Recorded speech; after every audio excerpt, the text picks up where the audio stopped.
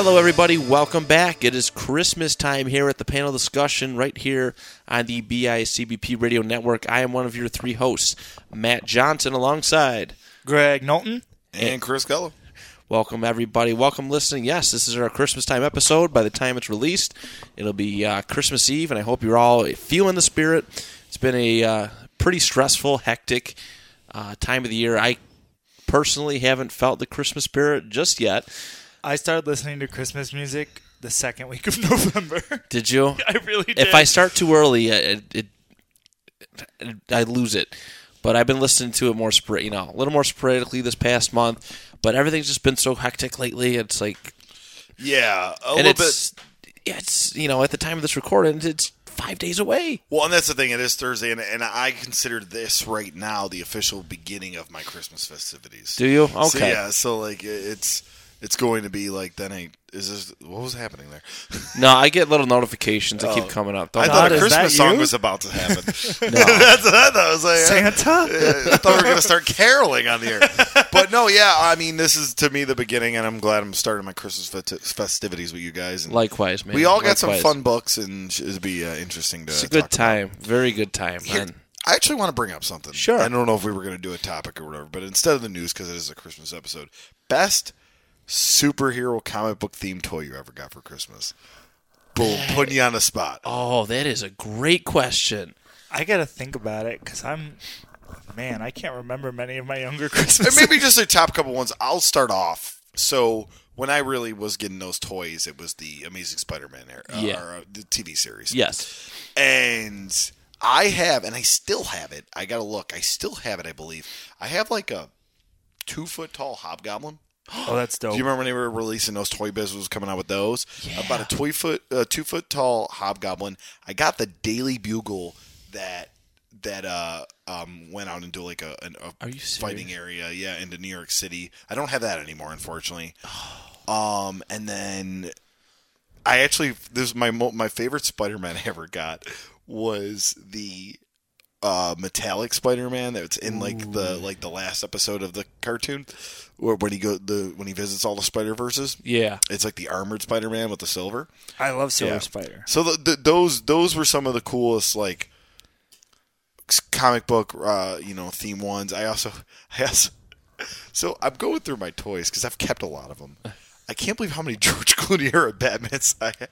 That's incredible. Because that had to have been a big toy movie. Even though people crap on the movie, the toys they released for that. I have the hydraulic one, which is really cool. The hydraulic George Clooney Batman. No kidding. It visually was a cool looking movie. It was very 2000s, but it was very late 90s. Yeah. It was very cool looking. But I remember getting there are some cool toys, and those are some of my favorite Christmas gifts that I got. Okay. Superhero toy wise, when I was a kid. I got a lot. I have to say a lot, and I still have some of them down there. Those aren't the original ones that I had, but those 10-inch like X-Men figures. One that I used last week on our toy showcase. That I used to get the Cyclops. I used to get that. That was my biggest haul of superhero toys. And what my favorite thing was is I'd get this big haul, and then that night or the next day, still off of school, I'd go and I had this big old superhero toy where I'd do like Marvel versus DC. But the 10-inch, Toy Biz Deluxe action figures were some of the ones that I got. I remember getting it was a X-Men. It was a 6-pack. It was the newer X-Men. It was Thunderbird, Colossus, Banshee, Nightcrawler. Thunderbird makes me excited right there. I know. Dude, he was so cool. Christ, I can't think of the other ones. Just like might have been Storm. I think Storm might have been. That's a cool. Maybe more. They were pushing Morph around there too because I got a Morph figure. I think at Christmas time too. Was it Morph? Did my mic cut out, or can you hear me? No, I can hear you.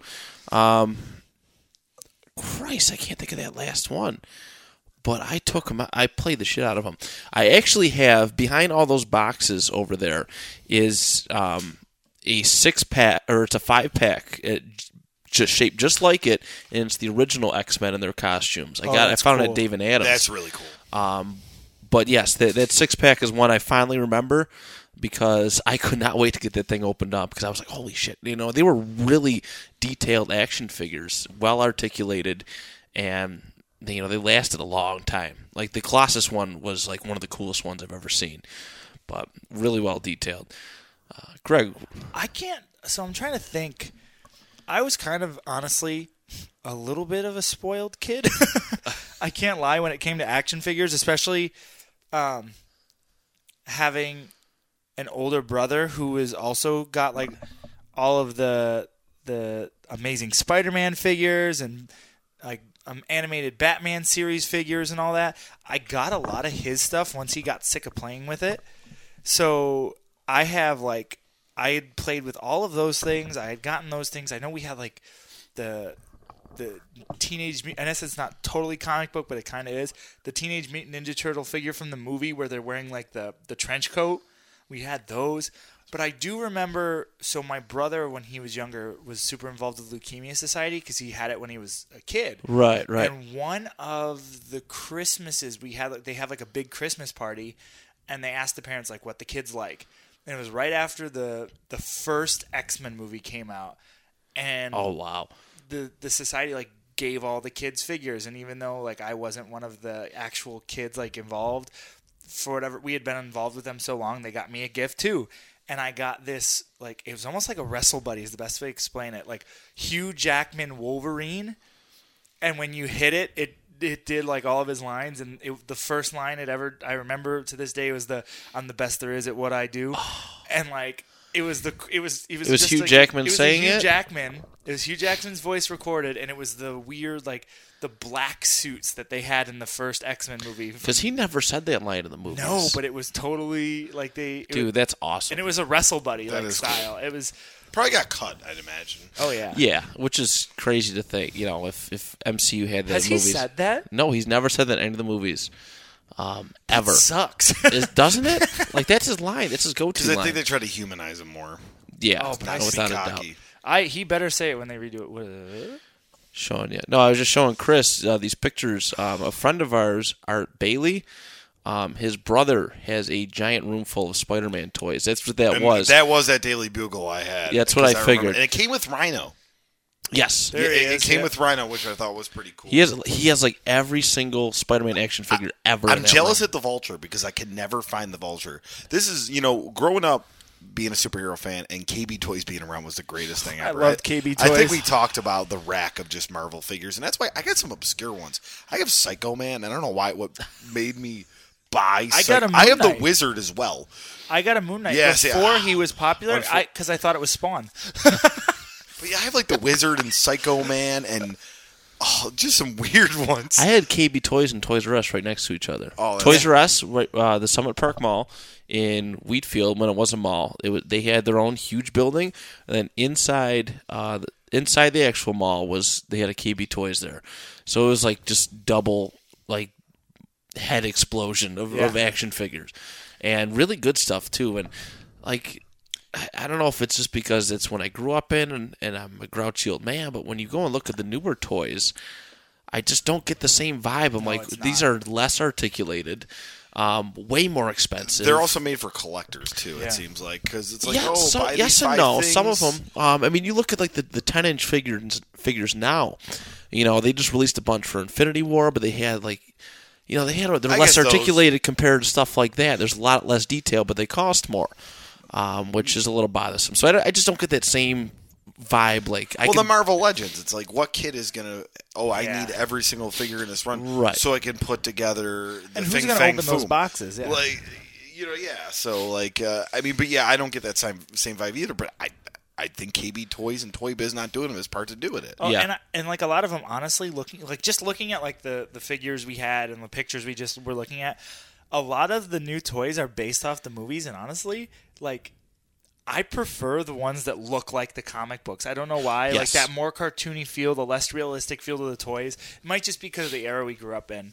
The Ninja Turtles have, I think, probably the best toys. Oh, for the movies especially. Yeah, those were because they still looked true to the cartoon. I had so many. I think my mom just literally, and I to this day gives me a headache. I was looking at like this list of like toys that are worth something now. Oh yeah, and they were in a bin that my mom just threw away like 6 months ago. Some of the stuff like it blows my mind. I was like, crap, I let that go. Yeah. Yeah.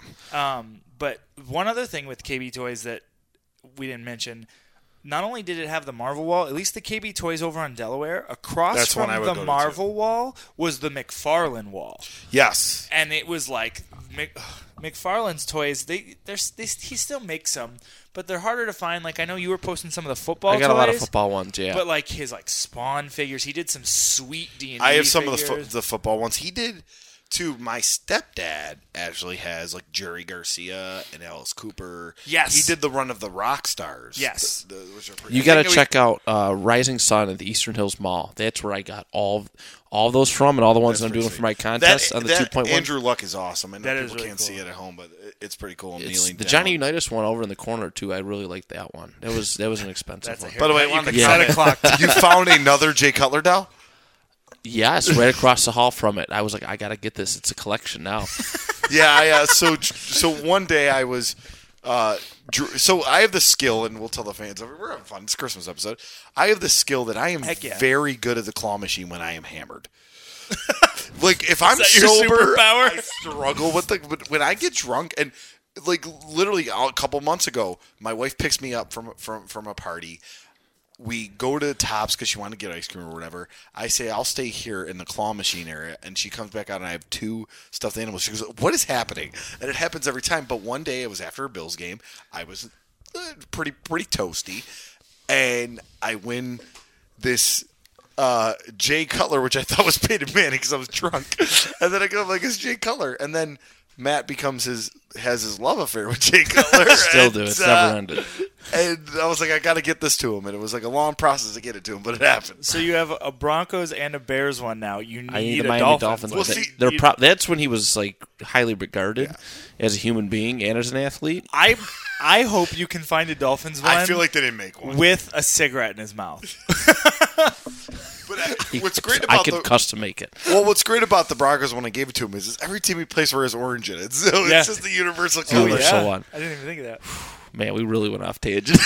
I love it. It's a Christmas episode. We're having fun. I know we are. I loved it. I honestly I think the more off tangent we go, the better it is. It really is. It really is. I mean, this went from Spider-Man toys to Jay Cutler. Like, that just shows you how great he is. Like Gullo's superhero identity, the Drunken Claw. Hey, man, let's go into the Drunken. So good. You want that stuffed animal? Get me a little hammer. We'll get it. And he did not let me down. We're going to a Christmas party this weekend. Take me to a claw machine after. The claw machine at the Christmas party is dope. Oh, I'm ready. They got a cool claw machine. Jesus. Too good. All right. You guys ready to get into this? Yeah, let's get into it. What are we doing again? I think we read comics here. I don't know if it's a football show, a toy show. I don't know. Who wants to start off? You know what? I'll start off this week. You never usually start. New. Yeah, Matt usually is our closer. I tried to, but I think my second one will end us on a good note, but I'll start us off on a note. I like how you two, you're rocking the Angry Birds hat. Gullo's got an elf hat and a sweet sweater, and we're not even, live. No one can see. I have Santa Claus riding I thought about going live, but I just... I just look like I'm going to go, beat up someone's boyfriend or something right now. I don't know. Or you just look like a young version of Big Josh from WCW. Oh my God. When we're done with this show, I got to show you a funny shirt. Oh, God. All right. So, this book was actually sent to me when we first started the show, all the way back in September. Of Chris Chavez, who pretty much runs the network, the BICBP Radio Network. It was sent to him, and he doesn't do a comic book show anymore, so he forwarded it to me. And it's actually by a Buffalo artist. And let me bring it up. Here, I'll read the press release. I don't know if this... okay, coming to Kickstarter September 2018. So it may have done it. So this may be the first time it's been read. But Ben Grisanti, who's apparently a local writer, actually, is the one who was heavily involved in this. So it is called Secret Santas. Oh, you stupid pop-ups. Luckily, they don't come through on the podcast. It's called Secret Santas, and it's an interesting book. It's set in the Reagan 80s. That's the background for it. It starts off with a guy. He's sitting on a chair, talking about how the holidays and there's a lot of pressure to get just the right gift and all that. He's got bloody knuckles, so right off the bat I'm a little confused. But they refer to a gentleman. He's like narrating it. And he narrates the whole story. He's talking about this gentleman called Jeff, who was a happy salaryman, doing well at college. He got a good job and stuff. He was a role model American. Just an all-around good dude, and he was in a relationship with a woman named Christine and her son Alan, who the only way he felt he could make this Christmas good and finally bond with this kid is getting him the Turbo Drive system, video game system. I thought you were going to say Turbo Man. I know. That would have been a sweet, sweet swerve on that one.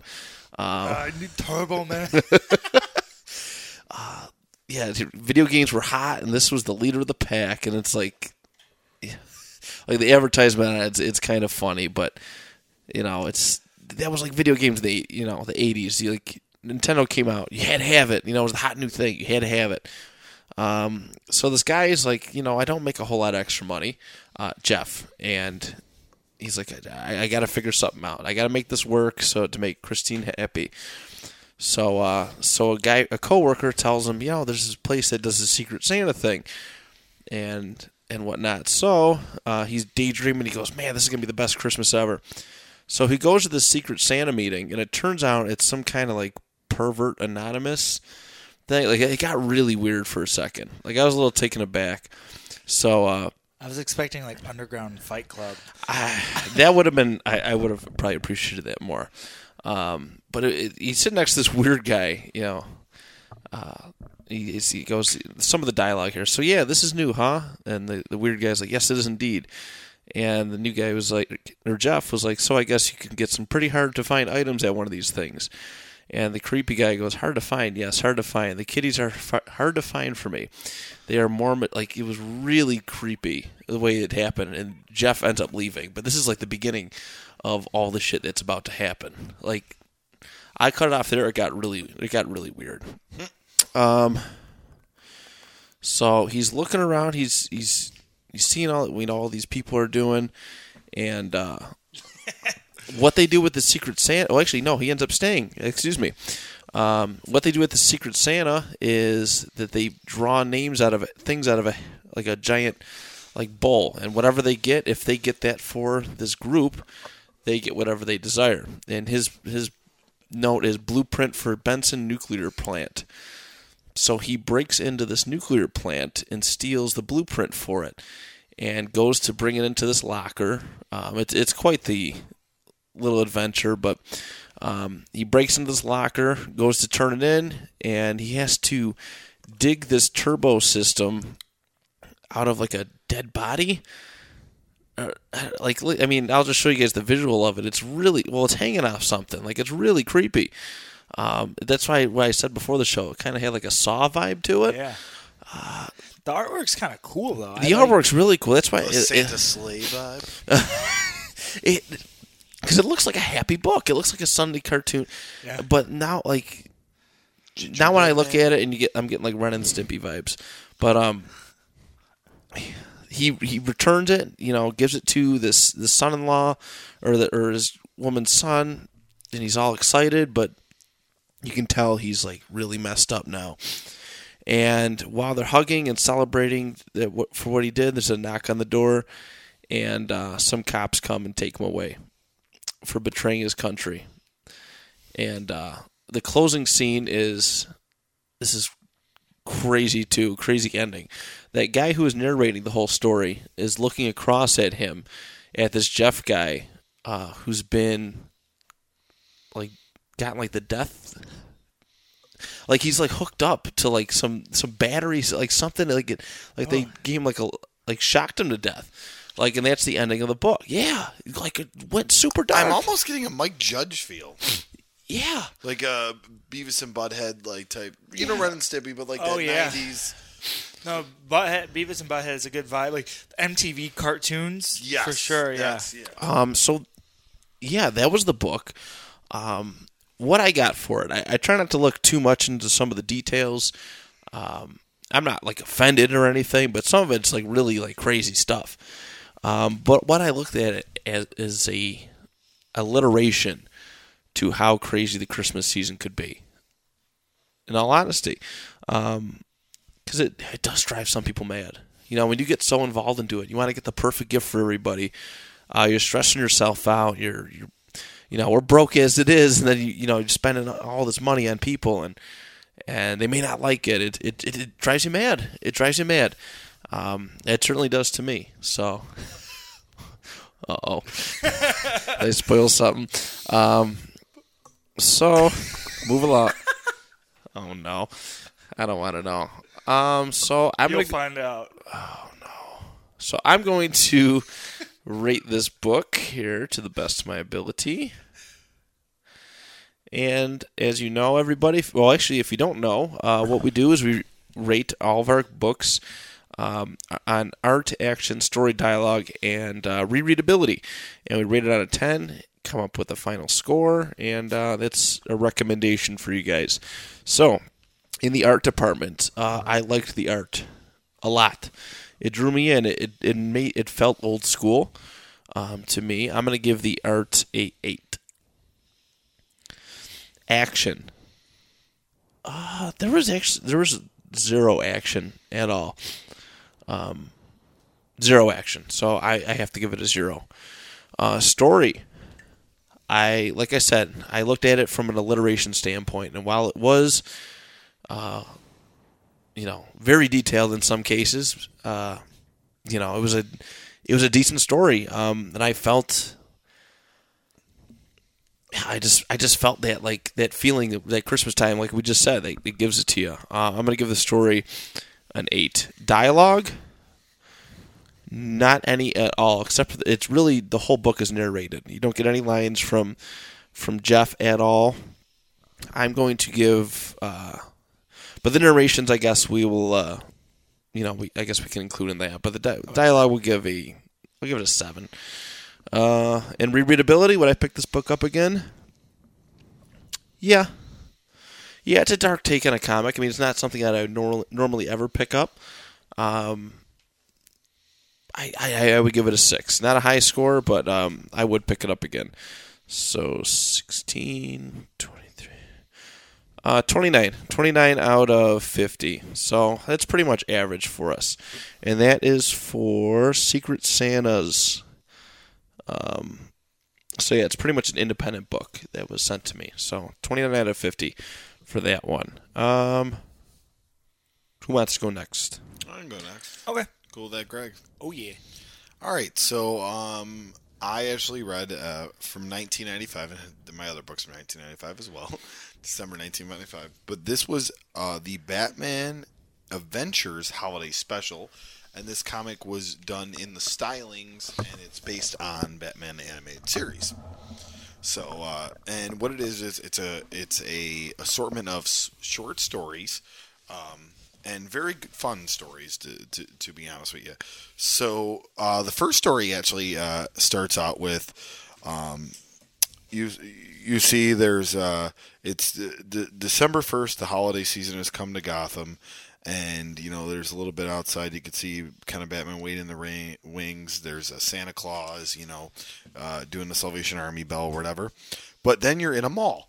And in the mall, Barbara Gordon, she's shopping or whatever. And you see Bullock dressed like Santa Claus. And Renee Montoya is his elf.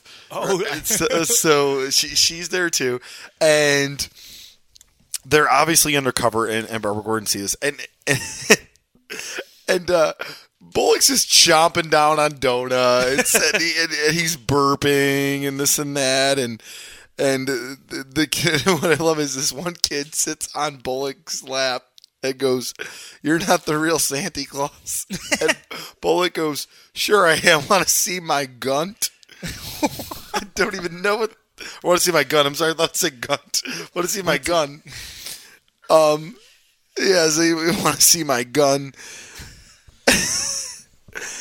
And then So then, like, Barbara Gordon's like, oh, I wonder why they're here undercover, this and that, you know, what's going on here? And you see this little, like, kid, and he's being sneaky, right? This kid's in the mall, he's being sneaky. So some little girl sits on his lap, and Bullock's like, oh, what do you want for Christmas? Oh, I'd like my daddy to be home for Christmas. He goes, oh, where is he? In prison. and he goes, wait, your dad's Mad Dog Mike McSweeney? Yeah. So, you know, he felt really bad. So Bullock gives her what, $150? Where did Bullock get $150 from? And he goes, there goes my donut money.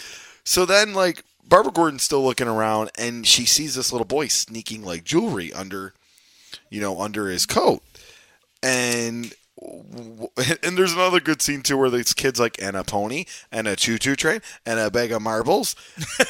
And at this point, Bullock is sleeping. he's legitimately asleep. So then, like, you know, Renee goes, wake up Harvey Ron, because they see the little kid stealing the jewelry.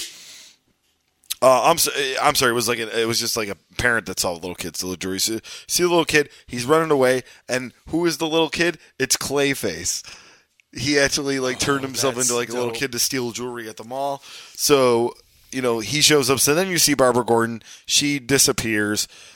She puts on the Batgirl costume. Clayface is currently going at it with Bullock and Renee Montoya. They're shooting him. You know, he's just throwing the bullets back, back at him.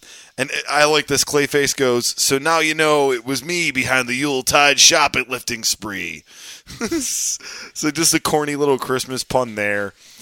And then Batgirl, like says, she shows up, starts attacking them. They're fighting then outside the mall on an ice rink, which is pretty cool. Oh, that is cool. So there's a point where Renee goes, shoot the Santa, and Bullock goes, come on now. Because, like, Bullock's dressed like Santa, but there's actually a Santa Claus, like, hanging with reindeer that's electrical. So they shoot the Santa Claus, and it falls on top of Clayface and basically, like, knocks him out and kind of, like, shocks him a little bit.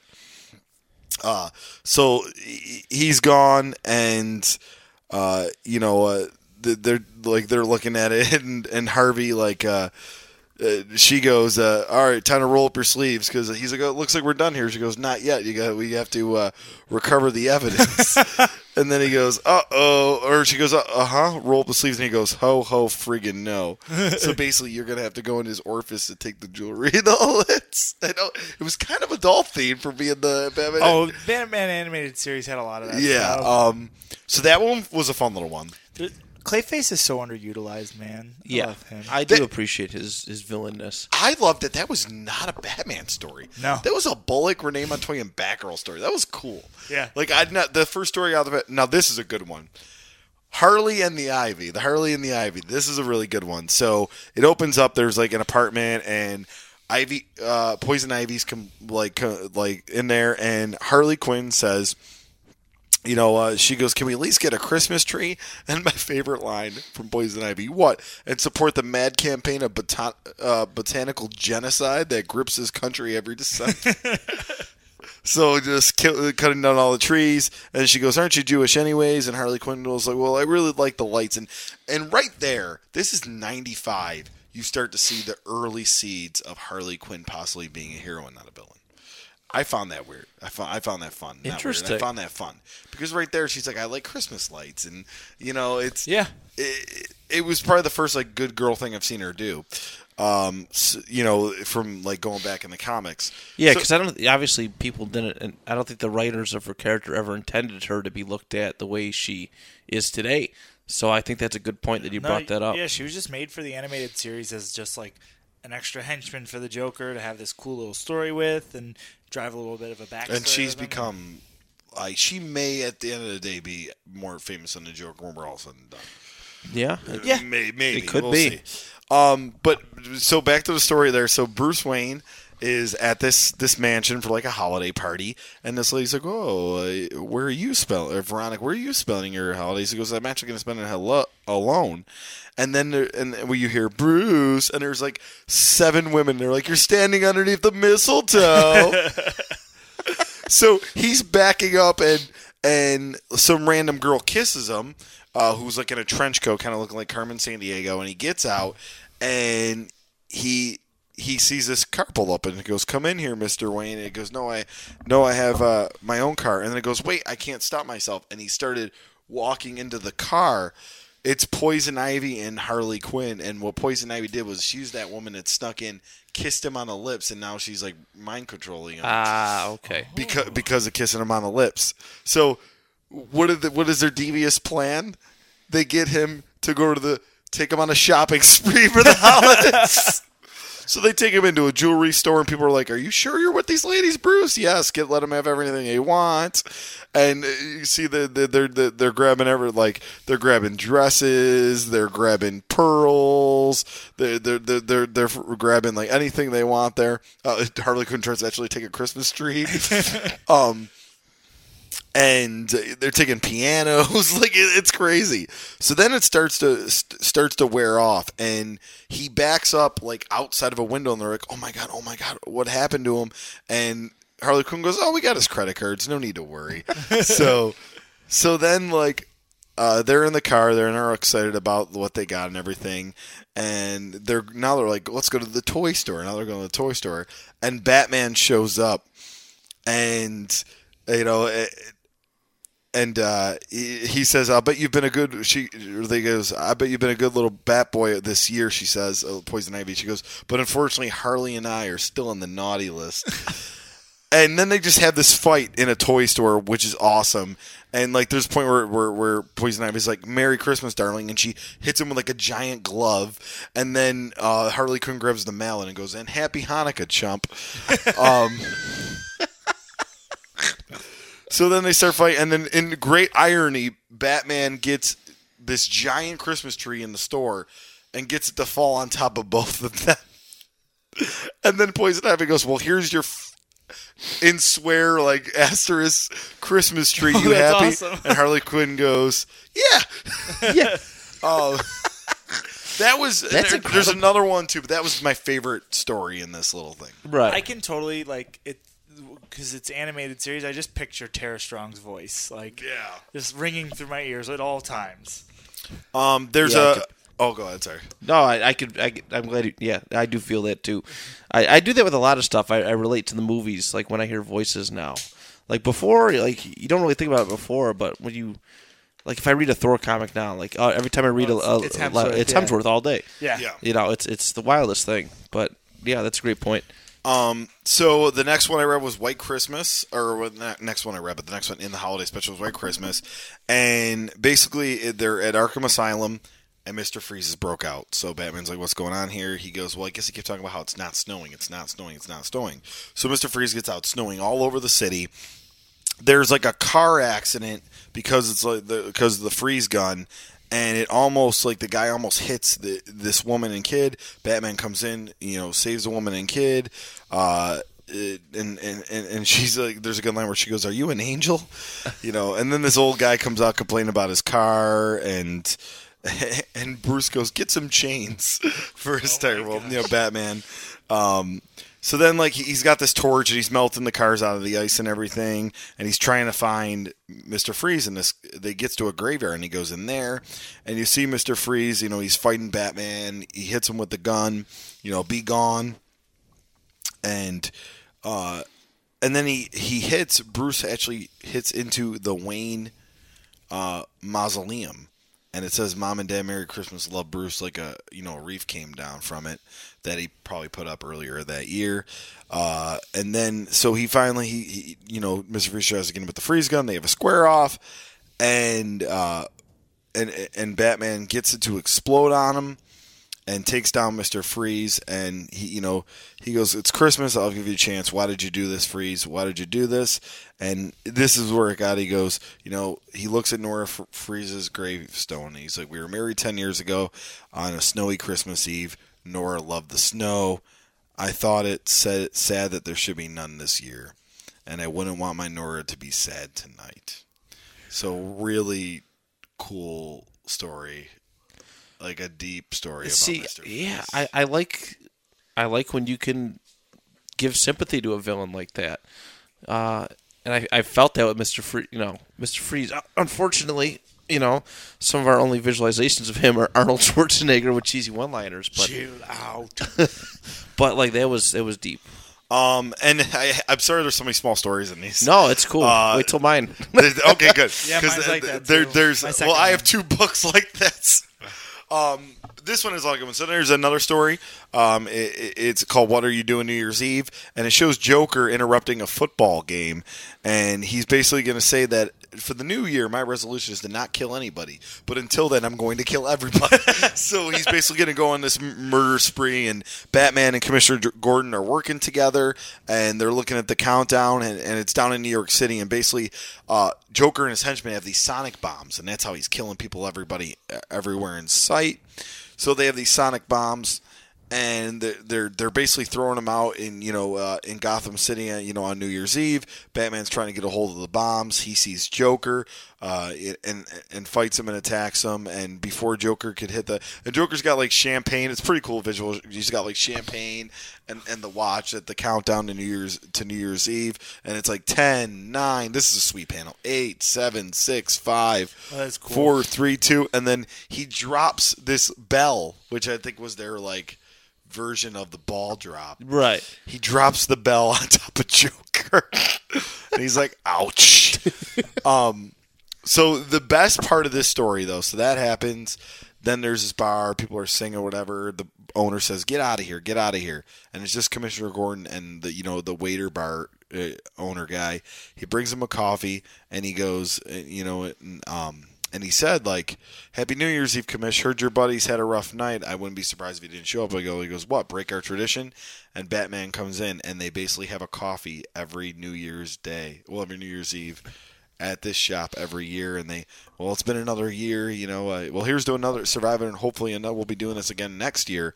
And he goes, "Hopefully." And then so Commissioner Gordon goes, "Order a cheesesteak," and he goes, "Anything for you." And then Bruce is already gone. And he says this line, "One of these years, I'm going to beat him to the check." And that's the end of the book. So a lot of cool stories.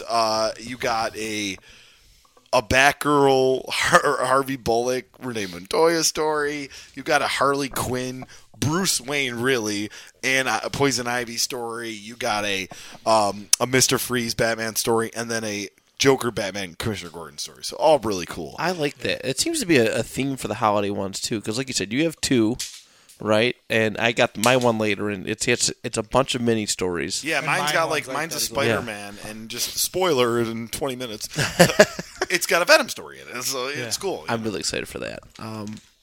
But yeah, if that's like because you don't get that often. Like that's not an every week production thing. It seems to be a holiday special. So that I just a Christmas night thing. I really like that. This was a lot of fun to read. So I'll go right into the rankings, the ratings. So starting with artwork, am I correct? Yep. Yep. The A's, You double did it. A's, the double A's. So starting with artwork, some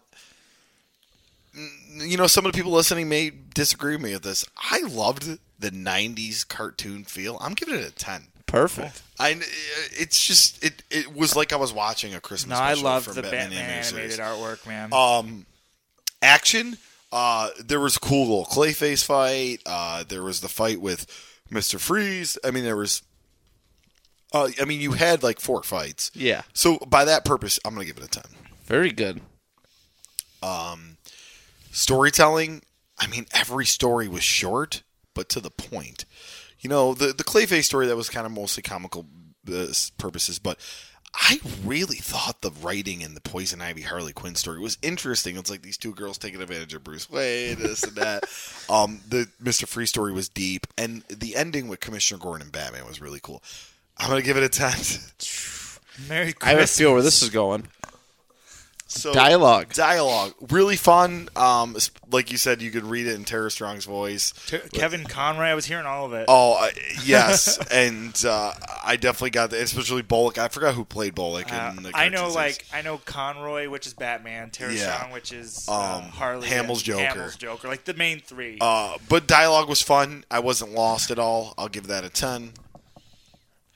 Rereadability, I would make this a Christmas tradition. I'd say every year I'm going to pick up Batman The Adventures Christmas. It's a fun book.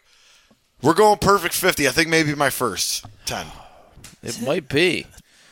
It might be. It was just, I don't know, maybe because I'm such a fan for the cartoon. Yeah, animated series shaped a lot of people. It was really good. Yeah, I have a few X-Men animated series based books. I haven't touched those yet, and I think that's that's something I definitely probably should. If you're saying that's as good as the cartoon was, then yeah. That nostalgia definitely gets you really good with that. Every time. All right, Greg. Okay. Book number 1. My first book is actually, at the time of this recording, from yesterday it came out. This is Klaus and the Crying Snowman, or Klaus and the Crying Snowman. It's spelled Klaus, so this is, so Grant Morrison, who he's growing into one of my favorite writers. He did the Green Lantern current run. He did the Doom Patrol run a while back and made it famous. He did this. This is the third one, actually. So it's a different story every year. You don't need to read all 3. But each year he's been releasing these Santa Claus stories. And they're really cool. And he gets a little older in each of them.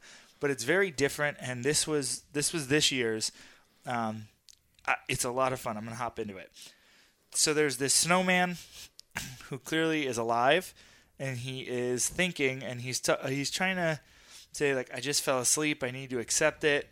I didn't actually help Santa Claus save the world. None of that was real. That didn't happen. But my name is Sam, but I'm starting to forget. And he starts to cry, and Santa Claus shows up and goes, "No need for tears. You did good. You just need to remember."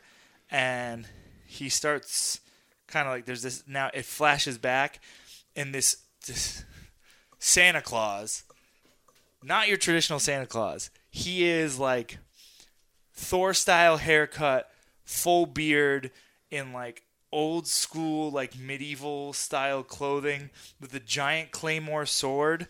He's got a long red knight style cape. He looks like a D&D character, not your traditional Santa Claus.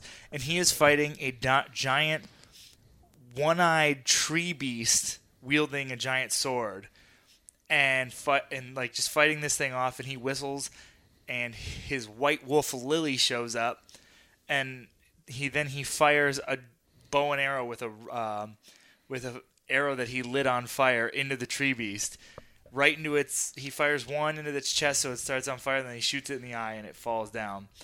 And they're trying to figure out where it came from. And all of a sudden, a comet starts to fall, and Lily, the white wolf, leads him to this egg where these other tree beasts are coming out of it. This walnut, and all of these these tree clopses, as they call them, start to come out. And he goes he's seedlings, this could take a while. And Father Frost from the Russian stories, which is the Russian Santa, and the Yule goat, which is a tiny man riding on a goat, and they form together into a were-goat, step in and take down all the seedlings for them. That's so cool. Yule goat. Look at him. He's awesome. You gotta get him in a comic book with the glob. He's dope. Man. And I love goats, so it's even cooler. And they're actually talking, and Father Frost has actually changed his look, because people believe a different version of him now. Right. So in the last book, he was an old man. Now he's this young, almost Clark Kent looking character. And they talk about the Civil War that they were fighting. They were helping fight on the moon between the kobolds and the moon dogs, and it shows all these different Christmas heroes fighting together, real quick. And then it goes back to it starts to talking about this war that's coming, that the Nightborn are coming in every 16 years. This comet falls from every 16,000 years, this comet falls from the sky, and the Nightborn attack. The Nightborn, the last time they came through, fought a war with Thor and them, and actually killed most of the Norse gods. The Norse gods lost the war to the Nightborn. Really? And Loki was part of the Nightborn army, actually. he wasn't a Norse god in this story. So it shows that they need to work together to take these things down. And there's some dialogue back and forth talking about what they're going to do. So they divide their forces up, and they're like, all right, you go to Mars to try to cut it off. You go to the moon, because they're like cosmic defenders. And everyone's split up. We've already got an advantage on them. They've never had to divide their forces before. And as this is happening, he comes across the snowman. And the snowman is like freaking out. He doesn't really know who he is. And like you're getting flashes of like this little kid playing with a snowball and a lady like yelling at the guy. And Santa actually finds like a red scarf with a little bit of blood on it and gives it to the snowman. And the snowman like is confused, and he's like, I think I had some sort of accident, but I don't remember. I feel like I have dementia. And he's like really like freaking out. And there's this cool, like if you've ever seen like the Scream paint, it's like the snowman doing the Scream painting. And like the snowman just doesn't get it. So Santa decides like to help him, and he's telling him like, okay, you're defrosting. Like I'm actually on my way to Titan, which is one of the moons of Saturn. It's the coldest place. Like it'll keep you cold, and you'll get smarter, and you'll start to remember. Because you're defrosting, you're forgetting who you are. And he's like, no, I don't know. And Santa's like, come on, like basically tells him all this. Santa's sleigh, by the way, Prancer and Vixen, all of them, they're not deer. It's more white wolves. His sleigh is pulled by white wolves. So the snowman gets in, and he actually travels within hours to Titan, where this Nightborn planet is. And the Nightborn are there, and they're actually like wiping out these like clock people of Titan and like trying to make their own monsters out of it. It's really cool. It's like all these like it's like made out of clocks, and there's these like automaton like people that live there that are friends with Santa. And he shows up, and he apparently finds what he was looking for. And this leader of the Nightborn is yelling at the mayor of Clock City, saying he's going to destroy him. And Santa finds his defenders that he used to defend Titan before, and they're all these like butterflies that are also bagpipes. And they start attacking. Very strange book. It's Grant Morrison, man. And the monster actually like says, we came in peace, your world sent warriors, you murdered our people. And they start fighting back and forth. And he like Santa tells him that he's Hiram, the Lord of Death. And there's this big fight. They crash through the ice as the snowman tackles Hiram, and he starts like remembering holding a wheel and like flashing back and forth, and then Santa dives in and saves him. The city is on fire, and the Yule Goat is losing the war, and the Father Frost is actually dead, and there's this like giant snake they're fighting. And they start talking about the past, and Santa realizes what they can do. And on the Automata City, they actually turn the clocks back and rewind time, and show back up and tell them how they're coming to change their mind, and they already know their plan. And Santa shows up again with this army of like Yule heroes. There's some characters from some of the other books from before, and realize that they're doing this to actually like harvest the sun's heat. Okay. And the first time like Thor and them just saw them as a threat, and they actually weren't they were trying to help their people, and Thor started a war with them. So they actually give them gifts because he's Santa, and like gives them heat and like allows them to take it back to their people. He begins to help this snowman remember like who he is, and he realizes like he cheated on his wife, and like because he was arguing with his wife, like got in the car, and I think he'd been drinking or something, and he drove into one of those tree beasts, and when he like ran into it, he actually like fused with it and became the snowman. Oh, no kidding. And Santa tells him, like, don't you remember? I rewound the clocks. Like, I saved you. Like, and it shows Santa, like, showing up and actually slamming the front of the car and, like, saving the guy and, like, taking out this tree beast. And the snowman starts to melt, and the human is standing there in front of his son and, like, runs and gives him a big hug and tells him, we'll build a better one. And that is the whole book. The other two are super good, too. Like, it's very weird, but it's definitely my kind of weird. Like, I love creative takes on old stories. Yes. I love the way Grant Morrison writes. He's very out there and wild. But he definitely, like, especially reading the other two, weaves this, like, very interesting world that I want more of every time I read it. They've shown, like, Father Frost, the Yule Goat, the Snow Maiden, like, and it's really cool. Like, it's this very different, like, take on mythology. I'm going to hop into it. The art style is actually not normal. We were trying to put, like, before this, we were looking at some of the pictures, and we were trying to, like, nail down this art style. It is such a combination of a bunch of different styles. I really liked it. I really like the way it looks. I am going to give the art a 10 as well. Okay. For this one. The action, again, the action was sweet. Like, you have Santa fighting these tree clopses, like lighting it on fire. The sword fight with the Nightborn. You've got them fighting the giant snake. I'm going to give the action a 9. All right. Story. Yes. Again, very unique story, very original, not too hard to follow. There was a little bit left out. There is a little bit. You can get more from reading the other two books from the other years. So I'm going to give this story a 7. Okay. But I really enjoy it. It's a very, again, original, different story, like cool take on an original or an old mythology. Dialogue. The dialogue is incredible for this, but Grant Morrison is great at that. It's something he's very good at. I'm going to give the dialogue a 10. There's so much of it, but it never feels like you're reading too much. You just kind of get lost in what they're saying, and it's harder with this kind of book where you can't put a voice to these characters. Like you've never heard them talk before, so to do that, I think is really cool. And then rereadability.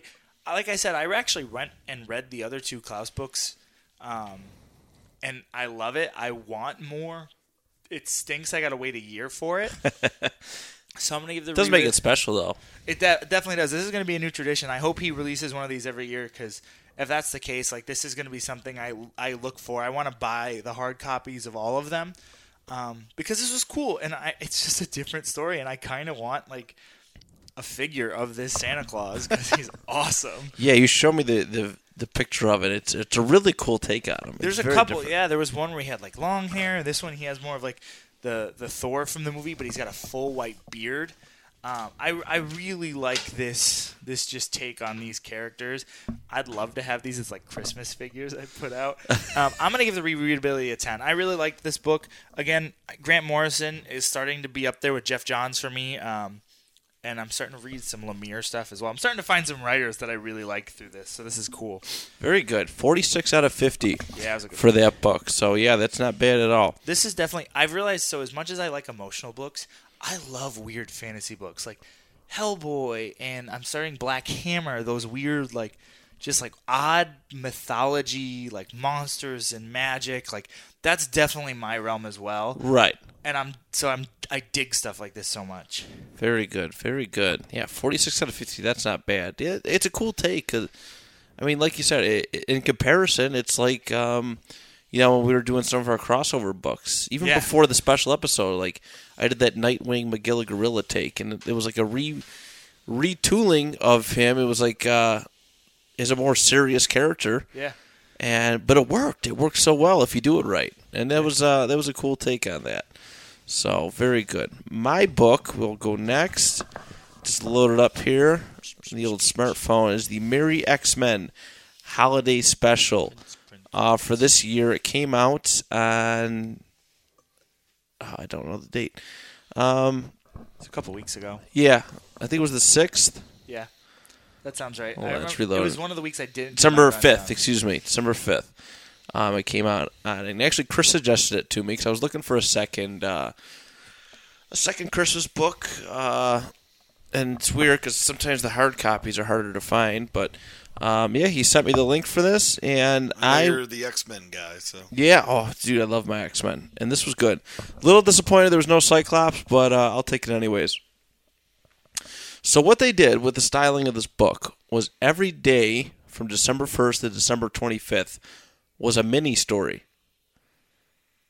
Pretty much like your guys' were. You had many books, but this one had 25 mini stories in it. Wow! Essentially, it was like I was crazy with 5. A mini story per day per page.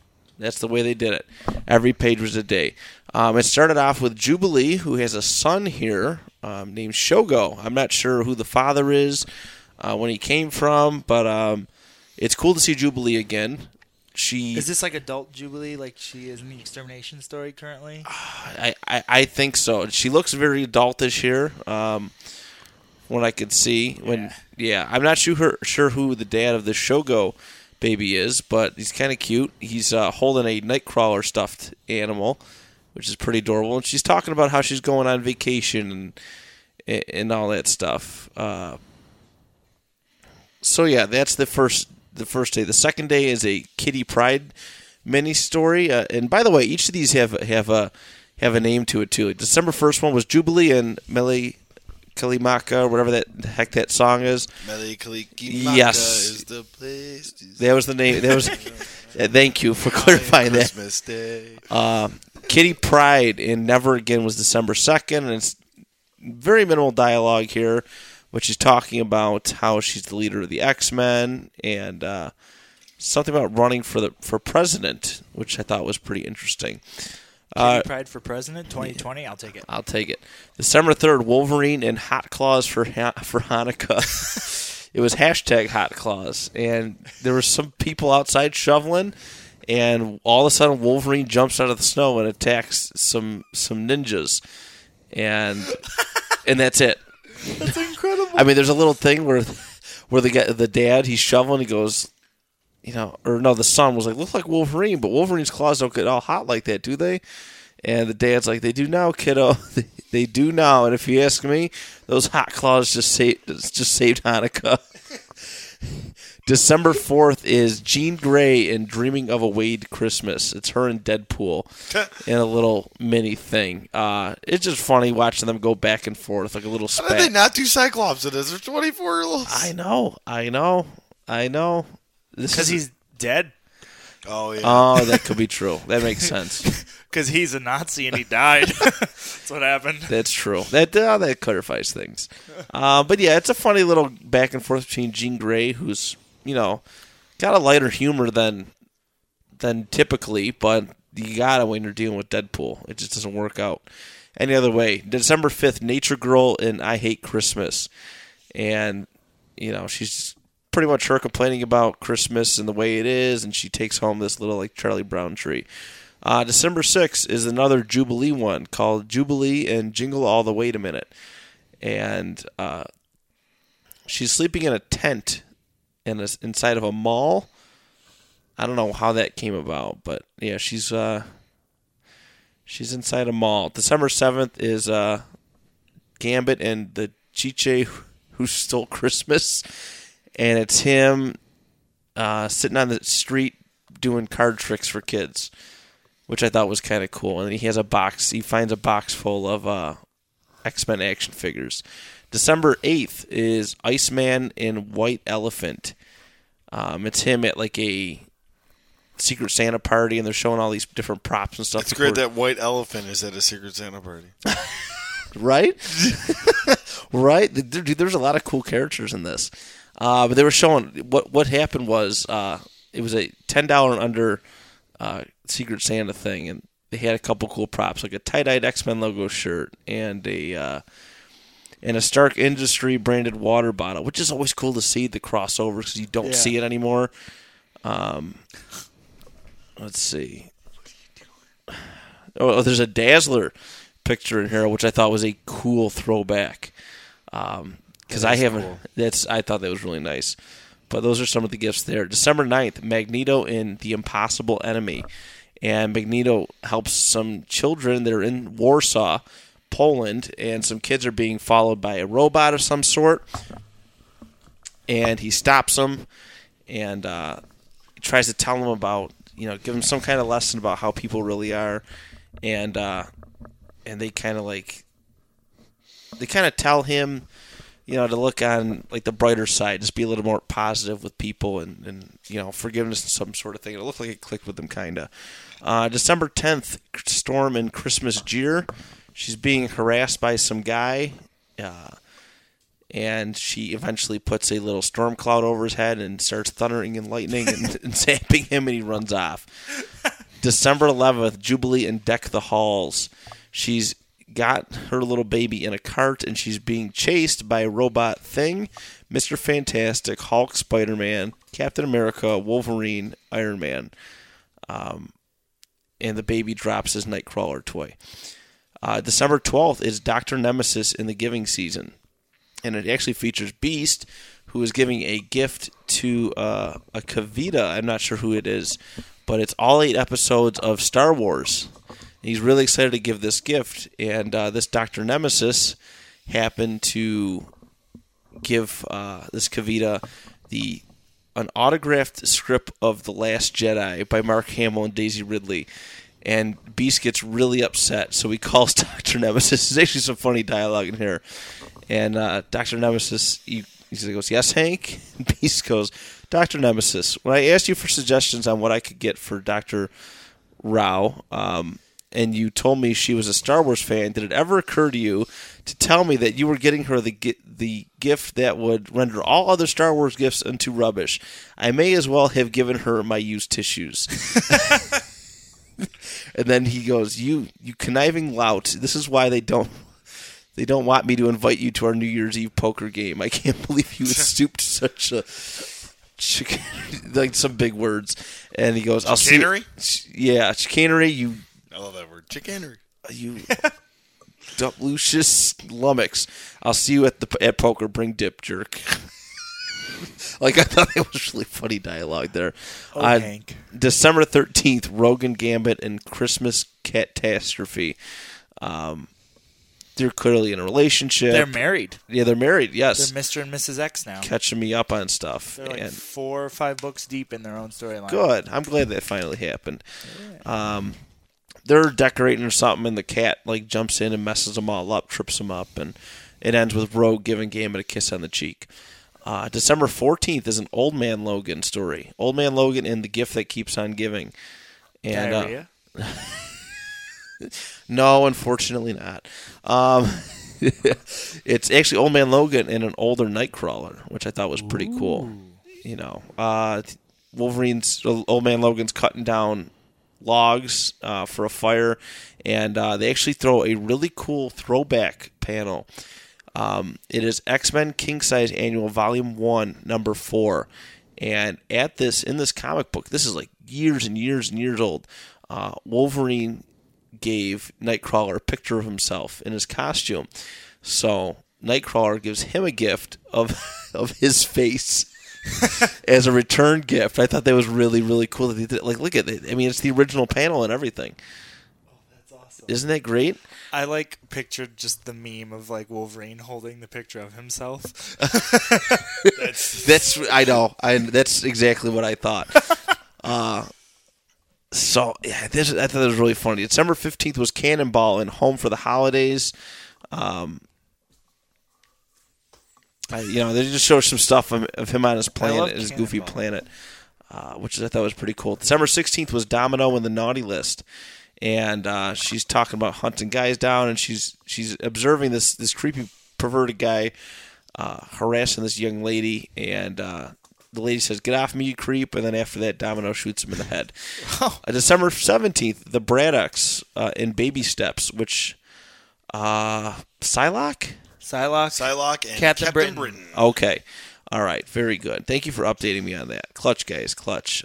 They're doing their little holiday get-together thing, and they got a young daughter. So I thought that was pretty cool. December 18th, Glob Herman in Deck the Halls. Oh, Yeah, It's legit just him setting. Well, Glob's Jewish though, right? So like he would be Summer Hanukkah, wouldn't he? Is he Jewish? He's Glob Herman. It's You actually, just want him to be Jewish. damn it, Borsa. It's literally just there's no dialogue. It's him hammering a mistletoe above a door, and there's two little there's kind of tinsel hanging on the other side of the door, and then he pulls up a chair and sits down underneath the mistletoe, and that's it. That's incredible. The day that Glob becomes a live action character, Dude, he's great. it's the day they can't do anything better. 'Cause he's smiling. That's the best part is he's smiling. I want Glob to join my book that I'm going to later read. Glob would be good for a Deadpool movie. Yeah. He would. Yes, Yeah, he would. Yeah. December 19th, Gabby Kinney in Secret Santa. I've never heard of Gabby She's Kinney a before. clone of X-23. Okay. All right. Because I think Storm is in this one too, but yeah, just looking at some Christmas stuff. December 20th, Jubilee and All I Want for Christmas Is You. The mall that she was trapped in is blowing up, and just in the nick of time, she grabbed the Nightcrawler doll that fell down, which they alluded to very prominently. December 21st, Hope Summers in The Longest Night. She's sitting down at a party, and she's actually watching a video of Cable. It's some kind of video message from Cable, and Deadpool's there, and everybody's watching along with him. So that was kind of cool. December 22nd, Hank McCoy in Blue Christmas. Just some dialogue there. He's looking at some old science fair stuff, and he's kind of talking to himself. December 23rd, Nightcrawler and To All a Good Nightcrawler. That's his little story. Him and some kids on the street. He's just kind of talking to them and about Christmas spirit and stuff like that. December 24th, Jamie Madrox in The Gift of the Magi. It's him and Gambit. That's Multiple Man, right? I believe so. I think because it's got to be because he hits himself in the forehead and then there's two of them. Yeah, that's Okay. And then December 25th is Arcade and Walking in a Winter Murderland. And the whole thing, that mall that Jubilee was in, he's calling it the Murder Mall. And it's this idea of having shoppers go in and having to fight to survive to get stuff. And eventually all the Black Friday. Pretty much. And it's pretty funny. He's all about it. He goes, look at the line. Everyone's dying to come into Murder Mall. And the X-Men break in, and they beat him up pretty good, put an end to his little plans. So I thought that was a great holiday book. Chris, thank you so much for suggesting it. Yeah, Just it was the going to be names. something I was going to read, but then I was like, I found those two, and I'm like, well, I didn't look at it all. I was like, It's worth a read. If you That'll still intend to, it's worth a read. Just the names alone were pretty awesome. Yeah, everyone had a different story writer. The art was all similar, but the different story writer for each panel. It was so cool. So All a Good Nightcrawler popped me huge. Yes. Yes, it did. Artwork was fantastic. Definitely a nice sense of realism. It's new art, but new art that I like. I'm going to give a 10. Action. There wasn't a whole lot. It was more so dialogue and stuff. There was little instances. But for action, that's might be its lowest point on it, and I'd have to give it a 6. Very minimal. Story. It was great. It was great that they had mini stories, and there was almost a big Jubilee seemed to be the focus of the book overall. She had 3 or 4 mini stories in there, so that was a nice touch. I'm going to give the story a 9. Dialogue. Lots of dialogue. Gave me a lot of good laughs. A lot of good laughs. It was a good time. 9 for that. Rereadability. Would I pick it up again? Yes. I want to find the physical copy of it. Hands down. That is a 10. So bringing me a score of 25. Doing some math. 34. 44 out of 50 for X-Men, the Merry X-Men holiday book. So go check that one out. And we're on to the next. Chris Golo. All right. And my second book, also from 1995. A little bit of a trend for me. Good year. I was 2 years old. This was Spider-Man Holiday Special. And this was a one-off for Spider-Man. But it is the first story. And actually, it's the Ben Reilly Spider-Man, but in kind of a modern Spider-Man suit, not the Scarlet Spider with like the black spider though in the middle. It was really cool, really unique costume. It starts off with Spider-Man goes, no, boys, it's not. Is that one way to spend Christmas Eve? And it's like these crooks, like basically like trying to rob people on Christmas Eve, rob them their gifts. Spider-Man, beats them all up there. And then, he gives these gifts back to the family, and he says, happy holidays to you, or the lady, says, happy holidays to you and your loved ones, Spider-Man. And he goes, loved ones, that's an interesting concept. After 5 years away from New York, I have no loved ones here anymore.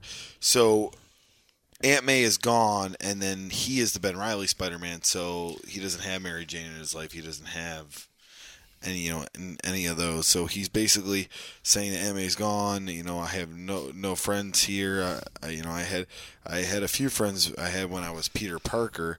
But so he's basically over at the Brooklyn Bridge, kind of sad, and he sees this woman jumping off the bridge. So he goes and saves her. And she's like, why did you do that? You saved me, you jerk. She goes, I was trying to jump off the bridge. I have nothing anymore. Like, she goes, I have no family, no friends, and I just got no job, and I just got evicted from my house, and I have no reason to live. So, like, Spider-Man's, like, talking to her and said, no, everybody has a reason to live, this and that. He hugs her and everything, and he says, no, Jenny, let's get out of here. And she kind of gets consoled by him and everything. So they're flying through Manhattan, and he's talking to her about how to be positive in life. You never know, life can end up being good, and this and that. And it's great because he was feeling lonely and he was feeling sad. And now he finds this lady, and she was about to commit suicide, and he stops her. And then you see Scorcher is in Manhattan, Times Square, and he's trying to steal people's wallets because they're going Christmas shopping. And it's Christmas Eve, and he's trying to steal people's wallets and everything. So Spider-Man and Scorcher get in this big fight, and Scorcher, got improved like fire equipment, so he's just going back and forth with them. Spider-Man says a great line, like, the woman is there, and Jenny Sheridan is her name, and she goes, what's happening? And Spider-Man goes, an old playmate of mine, he didn't like what he got for Christmas. I think he wanted a pony. So they're just more of a big fight. And Scorcher's a great, like, one-off for this. Like, Scorcher's traditionally Avengers villain, right? Like, I don't know. Let me look it up. I think he's like a mixed smosh, though. He's like kind of like Batroc the Leaper, where I think they just put him in wherever. Yeah. But nice little back and forth between them, and then what's happening is, so there's like this homeless guy that keeps asking for spare change, and he's not even like realizing anything, and a flaming like. I'm trying to explain to it, like a flaming like sign from one of the stores is about to fall on this guy from Scorcher, and Jenny Sheridan saves him and gets him out of the way. So then, like, Spider-Man, what he does is he webs the crap out of his hands. So he webs his own hands, right? He webs the crap out of him, and then puts his hands on Scorcher's like fire hands. And and he basically injects the spider webs in it. It's really crazy to make it explode, and there's like it's a pretty weird way how he did it. That's dope. But so then he takes down Scorcher, and Jenny, and he goes, Jenny, look, you were a hero. You saved that man. She goes, maybe I can make a difference after all. The guy said he was going to a homeless shelter. She's like, you know what? I'm going to go with him and help the people out on Christmas. So, she went and helped out the guy at the homeless shelter and kind of like got a new lease on life. And Spider-Man went off to stop more crime on Christmas Eve. So that was the first story. The second story, no dialogue whatsoever. It's called The Cat Who Stole Christmas. It's Glob hanging up mistletoe. No, I wish it was. It's the whole book of it. So it's these criminals, and there's a news story that says toys stolen from an orphanage. And these criminals are in this warehouse, and Black Cat shows up out of nowhere, and she takes the toys from the criminals, and the cops also come at the same time. And she sneaks out of there, and then you see her dropping off the gifts in the orphanage like Santa Claus. Cool. Which I thought was pretty cool. Now, Matt, this is the one you're looking forward to. Venom Claws. Yes. So it starts off, and you don't know what's going on. It just starts off with Santa Claus on the ground, and there's Venom there, and you're like, "What's the concept of this?" And Santa's like, "Oh, what are you? Stay away!" And he goes, "Easy, we're a Venom. We didn't mean to frighten you." So it's it's Eddie Brock and Venom, and being good guys. And they're talking to the guy, and the guy, what he is he's a Santa that the Salvation Army. Yeah. And he's like, these guys mugged me in this and then Christmas Eve, and he's like, oh, I'm gonna kill him and stuff. and this and that. And he's like, no, he's like, no one. Let's calm down. You know what I mean? It's Christmas, whatever. So of course Eddie Brock takes into his own hands. So you see, like, the next day, you see jingle, jingle, jingle, jingle, and there's Santa Claus, with the Salvation Army, and these guys show up, and they're like yelling at him or whatever, and Santa Claus actually spears, or the Santa, spears this one guy, and then the other guys attack him or whatever, these criminals, and then out of nowhere Santa turns into Venom. So I don't know how he morphed to look like Santa Claus. That's awesome. But he did, because you could see the guys, like, they beat him to the ground. They're crowding Venom him. Typically has that ability to shapeshift and whatever he's on. So that's cool. So he shows up and he goes, "That's right, we are Venom and you're all dead." So he just starts, like, beating the crap out of these guys. The guy has a gun and he ricochets the shots off him, which is just awesome Venom there. And of course he's about to kill him, and the lady who's the wife of the Santa Claus guy was like, "Hey, please let him be. He belongs in jail. Let the police deal with him. After all, it's Christmas." And so he goes, you're right. And he says to the guy, this is great, "We were really looking forward to twisting his head off and using it as a Christmas tree ornament." That is awesome, Venom. I love that. Yeah, what a great line there. So he lets him go, lets the cops arrest him, but then this is the best part. So then you have this little clip of Venom wearing a Santa Claus hat, and he says, "We know who's naughty, and we'll put 'em on ice. You better watch out. You better not cry. You better not shout. We're telling you why. Venom Claus is coming to town. Venom Claus is coming to town." Incredible. Oh. So incredible. That was awesome. That is amazing. Yeah. I love it. There was another story called Companions, and it was Willie Lumpkin. Willie Lumpkin there, and in this storyline, the clones were Aunt May's dead, and Willie Lumpkin and her had a bond or whatever. So Willie Lumpkin's there, and he's visiting her. He's just sad and everything, and he's got these roses. And there's another lady visiting a grave too, and she's like, "I got nobody to talk to." And Willie Lumpkin's like, "I'm so alone on Christmas." And then his roses start to fly away here, so he chases them, and they end up in front of the lady, and she's like, "Oh, what are you here?" "Yeah, I lost somebody too." And they're like, "Hey, let's have a conversation. Hey, let's have coffee or whatever, make good company." So they're both alone on Christmas, and they found, like, companions. That's cool. So I thought that was pretty cool. The next story, really cool. So you see a Statue of Liberty, and you see the Human Torch, and he's so this one's called Merry Christmas, Mr. Storm. So he shows up, and and Spider-Man's there, and this is not the Ben Reilly Spider-Man. This is the Peter Parker Spider-Man, and he's got a Santa with a scarf, which I found that's amazing. I don't think it's going to do much difference, but they're exchanging gifts and everything. And at this point, Human Torch is having a bad year. He's having a rough time. Like, actually, I'll actually say the line because it was pretty awesome. So let's see here. It was really good. So, hold on, sorry guys, but you'll appreciate this. So, all right, here he goes. He goes, "Well, let's see here. I got arrested. My wife turned out to be a Skrull. She died. She came back and tried to kill me. She's pregnant. She wasn't pregnant. I nearly burned a major university to the ground. My brother-in-law died. My sister turning into a psycho. Oh, yeah, and the woman I taught I married is in love with my best friend." So he just lists all this thing, and basically Peter Parker says, "Hey, man, let's make this a Christmas tradition. Here's this, and he gives him like this. Actually, I'm sorry. He's about to show him who he is, and Human Torch goes, "No, you keep that secret to yourself. I don't want to have that do to you." And then Human Torch gives him a toy Venom. Oh, that's awesome. He gives him a Venom toy, and he goes, "If you push the button," he says, "I want to eat your brains." And then, that toy I have in the corner says that. That's the toy. Are you serious? That's incredible. And then 95 set matches up probably. That actually came out in 1990. Oh wow! So yeah, that's weird. 5 years later, they reference that toy, and then he gives a Statue of Liberty that has a phone number for him at the end. He goes, "Call me anytime, whatever."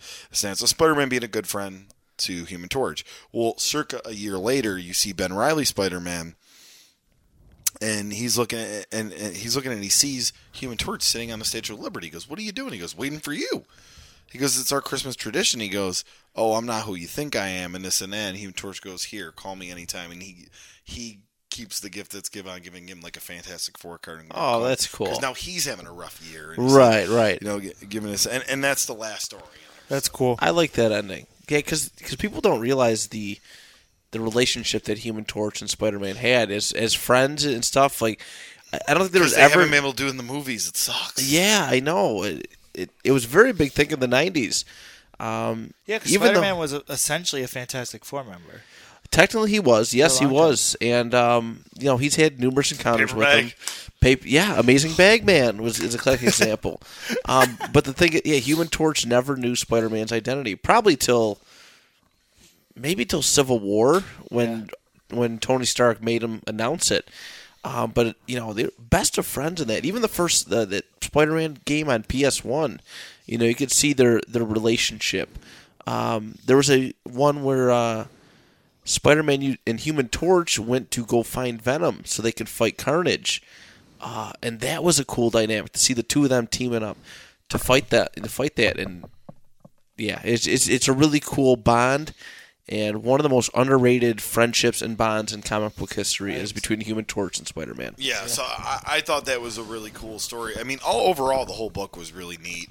So we'll kind of go... Yeah, it's a cool book. We'll go down to... just to recap, I really liked the Spider-Man and, with the girl on the bridge and talking her down and fighting Shocker. It was a nice little fight. The Black Cat story was short but cool. Venom Claws is freaking awesome. Willie Lumpkin's story was interesting, and I like the Spider-Man Human Torch story. So we'll start off with artwork. It was definitely like a transitional artwork. Like, it read pretty well. It was like the first of that modern art. I really liked it. Like, I actually really liked the artwork, so I'll give that a 10. All right. Action, you got a couple fights, but nothing too crazy, but still, you had some fun stuff, so I'll give action an 8. Just can't give it a full 10 because there's a couple stories that had no action. Gotcha. Storytelling, told some really cool stories. I love the Venom story. It really developed the Ben Reilly Spider-Man. So, this was a one-shot, but yet, if you were reading Spider-Man books around that time, it furthered. It's continuous, yeah. So I'll give that a 10. Thought that was really cool. Dialogue. The only thing with the dialogue is I didn't get some of the Ben Reilly stuff because I don't read all the books leading up to that, and it was supposed to be a one-shot. I mean, the Venom stuff was really funny this that, so I'll give dialogue an 8 as well. Okay. And rereadability, I would pick this up again because it's freaking cool.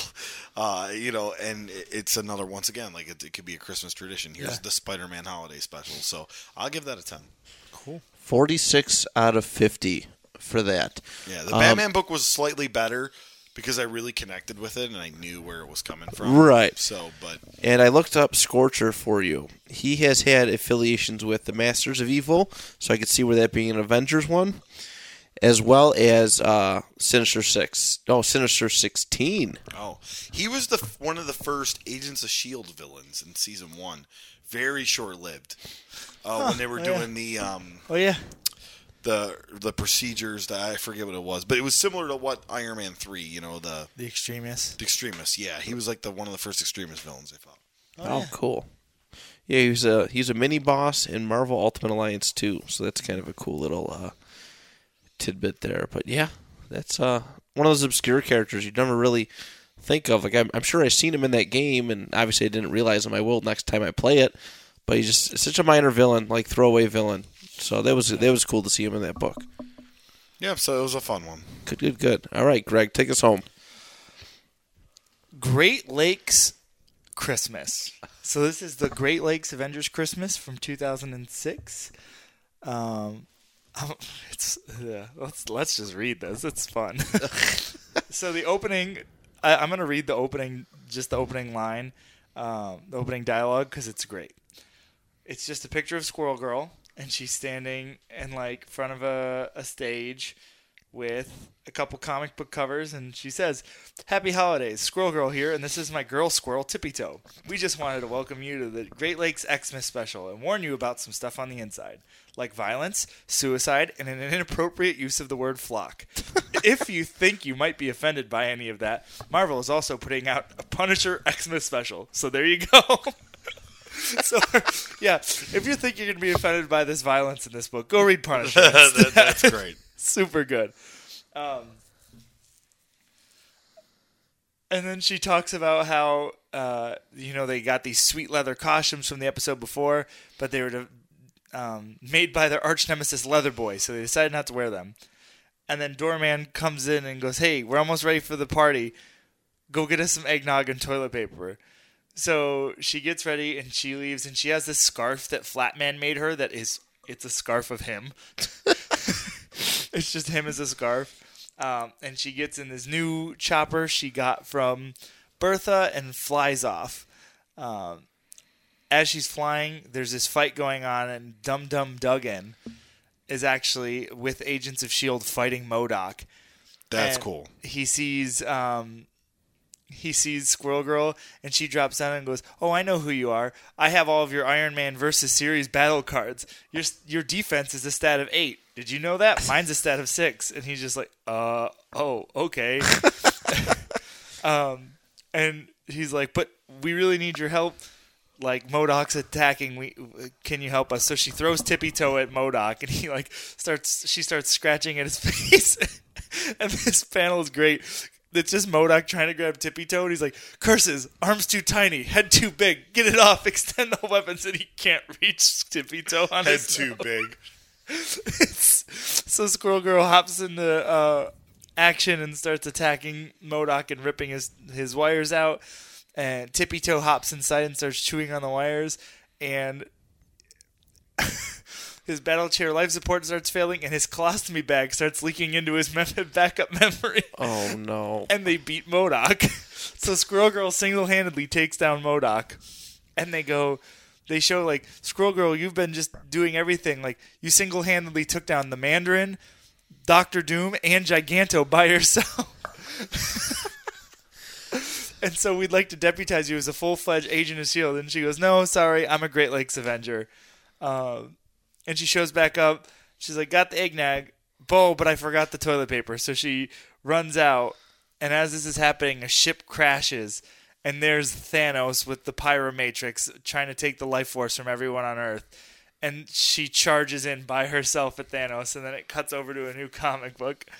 And it's the days of Xmas past. And it's just Mr. Immortal, like, being super depressed, and there's just, like, a wall of everyone that's died that he survived. Is there any, like, nice Easter eggs with that? Or? All they really show is Dinosaur and one other character that I can't figure out. You can't really tell who it is otherwise. And they get a message from Dr. Tannenbaum, the Yuletide terrorist, that he's going to destroy Xmas again. So they go down to where he is, and they're all at this Christmas tree store where Dr. Tannenbaum has turned all the Christmas trees into real living monsters and tells them he's decking the halls with balls of horror. I love this. So he starts fighting the Christmas trees, and as this is happening, all of a sudden Tannenbaum starts throwing wreaths at everybody, and the wreath starts actually like choking Immortal Man to death. And he's just like, man, I hate Christmas. And it shows like his memories of Terry, his ex-girlfriend who died. And then Dinosaur actually shows up, and he gives Dinosaur a whistle because he pictures a Secret Santa. This is in the past. And her Secret Santa gift to him is that she's only allowed to connect with one human to communicate, and he's the person she picks. So he can actually hear her voice. And it just cuts through a couple of Christmases, and like they've slowly become like really good friends. And like he's like explaining different like things to her, and like how like who Rudolph the Red-Nosed Reindeer is. And then it cuts over to them actually like Flatman reaches his head in looking for Mr. Immortal, and he catches Mr. Immortal and Dinosaur apparently sleeping together, because you just see Mr. Immortal run out and like putting his clothes back on. What the hell? Yeah. And Flatman's like, I didn't need to see that. Oh, and they start fighting this giant robot. As it happens, Mr. Immortal gets skewered by 3 candy canes and dies, and then comes back to life. He gets skewered 3 candy canes. And starts again fighting these Christmas trees. As it happens, he gets knocked. So it comes back to regular time, and he wakes up, pulls the wreath off his throat, and he gets knocked by one of the Christmas trees into this house. And the house and the Christmas tree inside the house is alive, but it can't move because it's covered in decorations. So he runs out and he's like, all right, everybody, we need to deck the trees or cover the trees in decorations so they can't attack. And Doorman's like, you heard trim like you've never heard trimmed before. So they're like decorating all these trees. and then Dr. Tannenbaum is about to attack them, and they're flocking the trees with like the snow, and Mr. Immortal yells, flock you, and shoots them with the flock. And it goes back. Now it cuts back to Squirrel Girl for a couple of seconds. It's still the same story, and there she is standing over Thanos. Of course.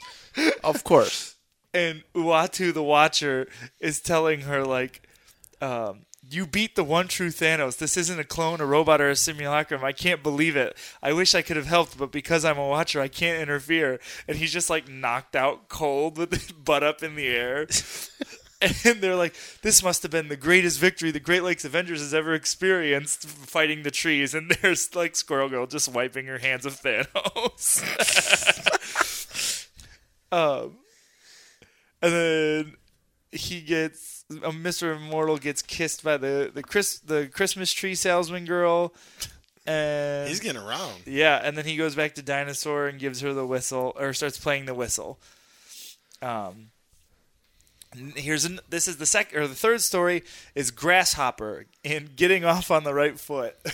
By the way, he's got the best, like shortest lifespan ever. Like, it was like the first Great Lakes Avenger where he goes, "Hey, I'm Grasshopper," and he dies. So at Grasshopper, this is the Grasshopper story. He is actually there fighting. I can't figure out who it's supposed to be. I think it's Dr. Light. Not Dr. Light. That's DC. The time he's at Roxxon, and Grasshopper is there, and it's like, who's this Iron Man wannabe? And Killer Shrike, that's who it is. And Grasshopper's hopping all over, and he goes, I've got 2 words for you, Killer Shrike. Happy Hanukkah. And he kicks him. And he goes, all right, I give. And they take down Killer Shrike, and there he is. And Cindy Shelton comes up to Grasshopper and says, oh, there's something different about you. And he goes, probably because I'm a different Grasshopper. The last one, Doug Taggart, died last summer. And you don't know Sin, but I'm secretly your long-lost brother. And then she starts hitting on him and goes, well, if you're not doing anything, then he goes, sorry, gotta go. Suit initiate maximum jump, and jumps off into the sky. And then it's just this little thing, and you just see him flying up into the sky, and then it cuts over to a new story. And it's Doorman talking about how he has to go see his dad. And his dad's kind of a jerk from what you can tell. He turns back into his normal form, and he walks in. And the first line is kind of important. He says, "It's me, sir. Went crazy with the lights again, huh?" And him and his dad are just sitting there talking, and his dad's just basically like berating him for like wasting his college life and just being a superhero, and telling him like, "Why are you doing that? Like, it's just pointless. Like you could be something so much more. Like, what you're doing doesn't even matter." And his dad's like, "We sacrificed a lot to give you a leg up, and all you are is just the doorman. Like, there's stupid power." So if he was a different superhero. He says, "There's stupid power, son. All the heroes have better powers than you. Even the guy that talks to fish. But there's only one DeMar Davis, and you're throwing his life away." So he gets mad, and like he walks to the bathroom, and he goes, "I don't want to tell my dad that I do have a new job. I actually died, and now I'm the angel of death." And so he's got to go around and like collect people, and he's got like these like the Silver Surfer, he's got like cosmic skis he rides places that collect people, and like he finds a guy that committed suicide. He's like, "I didn't know what to do this holiday season, just get so lonely." And then another guy was drunk driving, and he grabs him, and then, like you said, that it was the first time I used my suit and did the maximum jump, and it launched me into outer space, and I died, and Grasshopper's dead in outer space. So Doorman leads him to the other side. You said it. I was trying not to spoil it yet. Well, in the first, it's a non-Christmas book, like the first Great Lakes Avengers. Yeah. He's like, "Hey, I'm Grasshopper," and he dies. And now the second Grasshopper's already dead. And Santa runs into him, and they're talking. He's like, "Is there anything you can do for my dad?" And Santa's like, "Nope, sorry, busiest time of the year." And Doorman, as the Angel of Death, says, "Yeah, same here." So he gets back. His dad's looking for him, and he's outside. He goes, "Oh, you're taking off on some. You taking off some superhero. Want to talk with your old man. Want to talk about what you're doing with your life." And you turn, and he goes, "Dad, my life's over. I turned into the Angel of Death." And he goes, "And I'm here for you." And he goes, "What?" And he points over, and his dad actually died falling off the roof, putting up the Christmas lights, and that was the whole reason he was there to see him in the first place, is because he was dead. And so he goes, "Come on, take my hand, it's time." And now the dad goes, "Angel of Death? Really? Wait till I tell your parents or your relatives on the other side." He goes, "My boy's an Angel of Death. Now that's something." Like, he's finally proud of him. He goes, "What does this pay?" And he's like, "Can it, Dad?" Now, so it starts another story. Death Urge is now a squirrel. And he was turned into a squirrel by one of the dark... Oh, man, I can't think of who this is. Oblivion. He was turned in Oblivion, Lord of Darkness, turned Death Urge into a squirrel for failing him. So, because he failed to kill Squirrel Girl, he now has to kill Tippy Toe. And it's very, like, Tom and Jerry style artwork. Poor Tippy Toe. And he's like, you have until Christmas night, so you have 8 minutes to kill Tippy Toe. So he sets up, like, this elaborate plan. Meanwhile, Terrax is on a rampage, so Dum Dum Dugan calls Squirrel Girl to take down Terrax now, because she's just racking up all the names in this book. So she puts on her Flatman scarf and leaves, and Tippy Toe sees a cord and walks in and sees all of these acorns in a room full of, like, set with traps, and Death Urge plugs it in, and as he goes to plug it in, a mortal man chases her off, and he gets shot with an arrow, blown up with a bomb, shot with a shotgun, and just he steps on a bear trap. He's got a snake around his throat. He's lit on fire. He's got tiny sharks on him. He's got a dart in him. It's a spear through his stomach. What does this visual look like? Let me see. Like, my Lord. It's straight up like Looney Tunes, like Tom and Jerry cartoon. Oh. Like, it's so good. And he's just running through that. I pop for Tippy Toe being a black squirrel. Oh, no, that's Death Urge. Okay.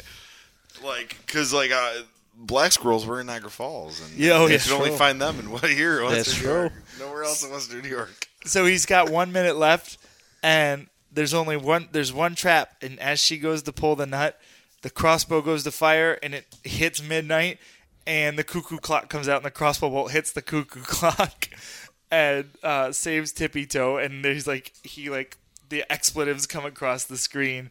So Death Urge is now stuck as a squirrel, and Tippy Toe offers him a peace offering, which is an acorn that still has a string on it, and she lights it on fire. Cuts over to one last thing, and Squirrel Girl's back, and they're like, "What kept you?" She's like, "Oh, same old, same old." Doorman gives her a gift, which now she's got a Flatman scarf and a Doorman hat, so she's just looking like all the other heroes. And they go, "Great Lakesers, look, the Christmas star," and everyone goes, "Whoa!" And Doorman goes, "Oh, my death senses are tingling," and it's just like Spidey's senses, except half of his face is a skull. He goes, "That's no Christmas star." And it's Grasshopper entering back into the atmosphere. I have to see this because if you swipe over, it's his body just. He reminds me of the Tick sidekick. Yes, Arthur. Yeah. I think they totally did. So he's just falling, and Doorman goes, "You know what? I'm not gonna tell them. It's Christmas." And Squirrel Girl breaks the fourth wall and goes, "Well, that's it for now. Thanks for stopping by. See you in the new year." And it's just all of them and Death Urge, and I think it's the Fantastic Car in the background. And Santa is sitting there, and the Watcher is saying, "Oh no, that's Dum Dum Dugan." And the Watcher is sitting there, all just waving goodbye. And then you can make your very own Flatman figure, and there's just a piece of paper to cut out Flatman, and it's Tippy Toe going, "Remember, always get permission from your parents before using scissors." And Immortal Man just has a giant set of scissors through his chest. That was my whole book. One of my saddest things about them not, the New Warriors show not being produced was Mr. Mortal was going to be in there. Oh, I know. And I was like, oh. And Squirrel Girl. Yeah, and Squirrel Girl. This was a good book. There's a lot to it too, man. That's a great book. And they did it really. So I'll hop into it. Art-wise, art's probably going to be the lowest score. Okay. Just because there was a couple different art styles, and some of them I really liked and some I didn't. So art's going to be a 7, which isn't a super low score, but it's the lowest score. All right. Action. There's a ton of action. A lot of weird action, but a ton of action. The fighting with the trees, the fighting of Thanos and MODOK and all these. I'm going to give the action an 8. Very good. Story. So they did a really good job here at telling 6 different episodic stories that seem totally random, but they tied together really well. I'm actually going to give the story a 10. They did a really good job at telling a bunch of weird, goofy, totally outlandish stories that still somehow told a good overarching story. Dialogue, I'm going to give an 8. Okay. Dialogue was really well done. It was a really funny book. They did cheesy humor when they needed to, and well thought humor when they needed to as well. It was really well done. I'm already on rereadability, huh? Yeah. I think the rereadability a 10. This is hilarious, and I want to read more Great Lakes stuff now. I haven't read the other issues. So at least the recent stuff. Yeah, it's definitely a humorous take on it all, which I can't appreciate. And So there's a lot to it too, so I can see why you would want to reread Yeah, that. I definitely really liked this. It was a lot of fun. It was really goofy. This was a fun book. I enjoyed this a lot. But it did a good job. Not only was it it was dark as well as humorous, though. It definitely was. Okay. It did a good job. Very good. 43 out of 50. That's your score. We had a lot of. Did we have? We only had most of our books were above 40 today. Except that first one I did. Yeah, so wow. that's a good day. That's a good day. Go check those books out. Anything you guys want to say to close the show? I do. I'm going to take a serious note real quick. I made a post about it today on my Facebook as well, so I think it's just important because it was mentioned in 3 of our books, that it is the holidays. Yes. It is tough for a lot of people. Our books made light of it. It was fun. It was goofy.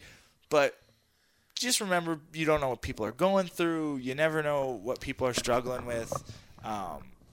So definitely just love each other. Do what you got to do. Know that there's people that feel alone. Be be something special to someone, not just around Christmas either, because you never know. And like again, I know our books made light of it, and it was funny, like he saved that guy from committing suicide, or like and Spider-Man took a more serious take on it, but it definitely is something that happens, and you can tell because it was in two completely different comic books. Right. So to take I do this a lot. I take a personal stance on our show, but I don't mind. No, go ahead, dude. Definitely, anyone you come in contact with, just you never know who's going through what, not just on the holidays, but all through the time. So definitely something worth mentioning. No, I that's very appropriate. Some people do forget that during the holidays, you know. Some people they don't get to see their family, like Ben Reilly. Yeah, you know what I mean? Which is it's sad. It really does happen. There was a lot of deep stories in there. I mean, even like Commissioner Gordon, Batman having that coffee on New Year's Eve, like it's like they actually get a time to slow down. Mm-hmm. Spider-Man and Human Torch even did it. Like, this is tough. Like some people reflecting on the new year, it isn't a good thing. Like it isn't always a good thing to reflect. No, for a lot of people. So yeah, it's cool, and just be close to the people around you and appreciate your loved ones and reach out to them. Yeah. And it's just be merry. It shouldn't be about presents. It should be about presents, not presents. Yes, having a good time and just that's a good point. Have a good time with people and this and that. So very good. Yeah, I do appreciate you guys. I want you to know that. Appreciate you guys as well. Prince as well, our producer. The Prince the podcasting pooch. This has been a fun year. Yeah. You know what I mean? And we've only been doing this show for 4 months now, a little over 4 months. 16? This is episode 17? I think so. So 4 months. That's crazy. And we have so much more in store for you guys, not just us as a show, but our network as a whole. We want to do more. We're in group talks now, and we're trying to do more media stuff. We got so much going on, and it's going to be a fun ride, boys, and this is just the beginning. So he's going to get his hat on. Bernard has to put his hat back on. So good. Chris, do you want to say anything, bud? No, I just, like I said, happy holidays to everybody out there. Yeah. Like, enjoy this episode. Whether you celebrate Christmas, you don't, whatever. I mean, this was... Whatever holiday you celebrate. There was a lot of Hanukkah nods. Yeah. Just enjoy Kwanzaa, this. Drink some anything. eggnog, Festivus. Yeah. Whatever you celebrate. The winter solstice. I'm going to a winter solstice party tomorrow. Oh, that's pretty cool. That's pretty neat. That's pretty cool. Yeah. We need to get a poll for Saturday. I just remembered. Yes. Oh, boy. airing of the grievance. That's all we do. Yes, we do. All right, everybody. On that note, thank you so much for tuning in to the panel discussion. Enjoy your Christmas holiday. We'll be back next week. Regular schedule now. Regular books. No special editions for quite some time. So, yeah, enjoy the time with your families, and we'll talk to you next week. Later.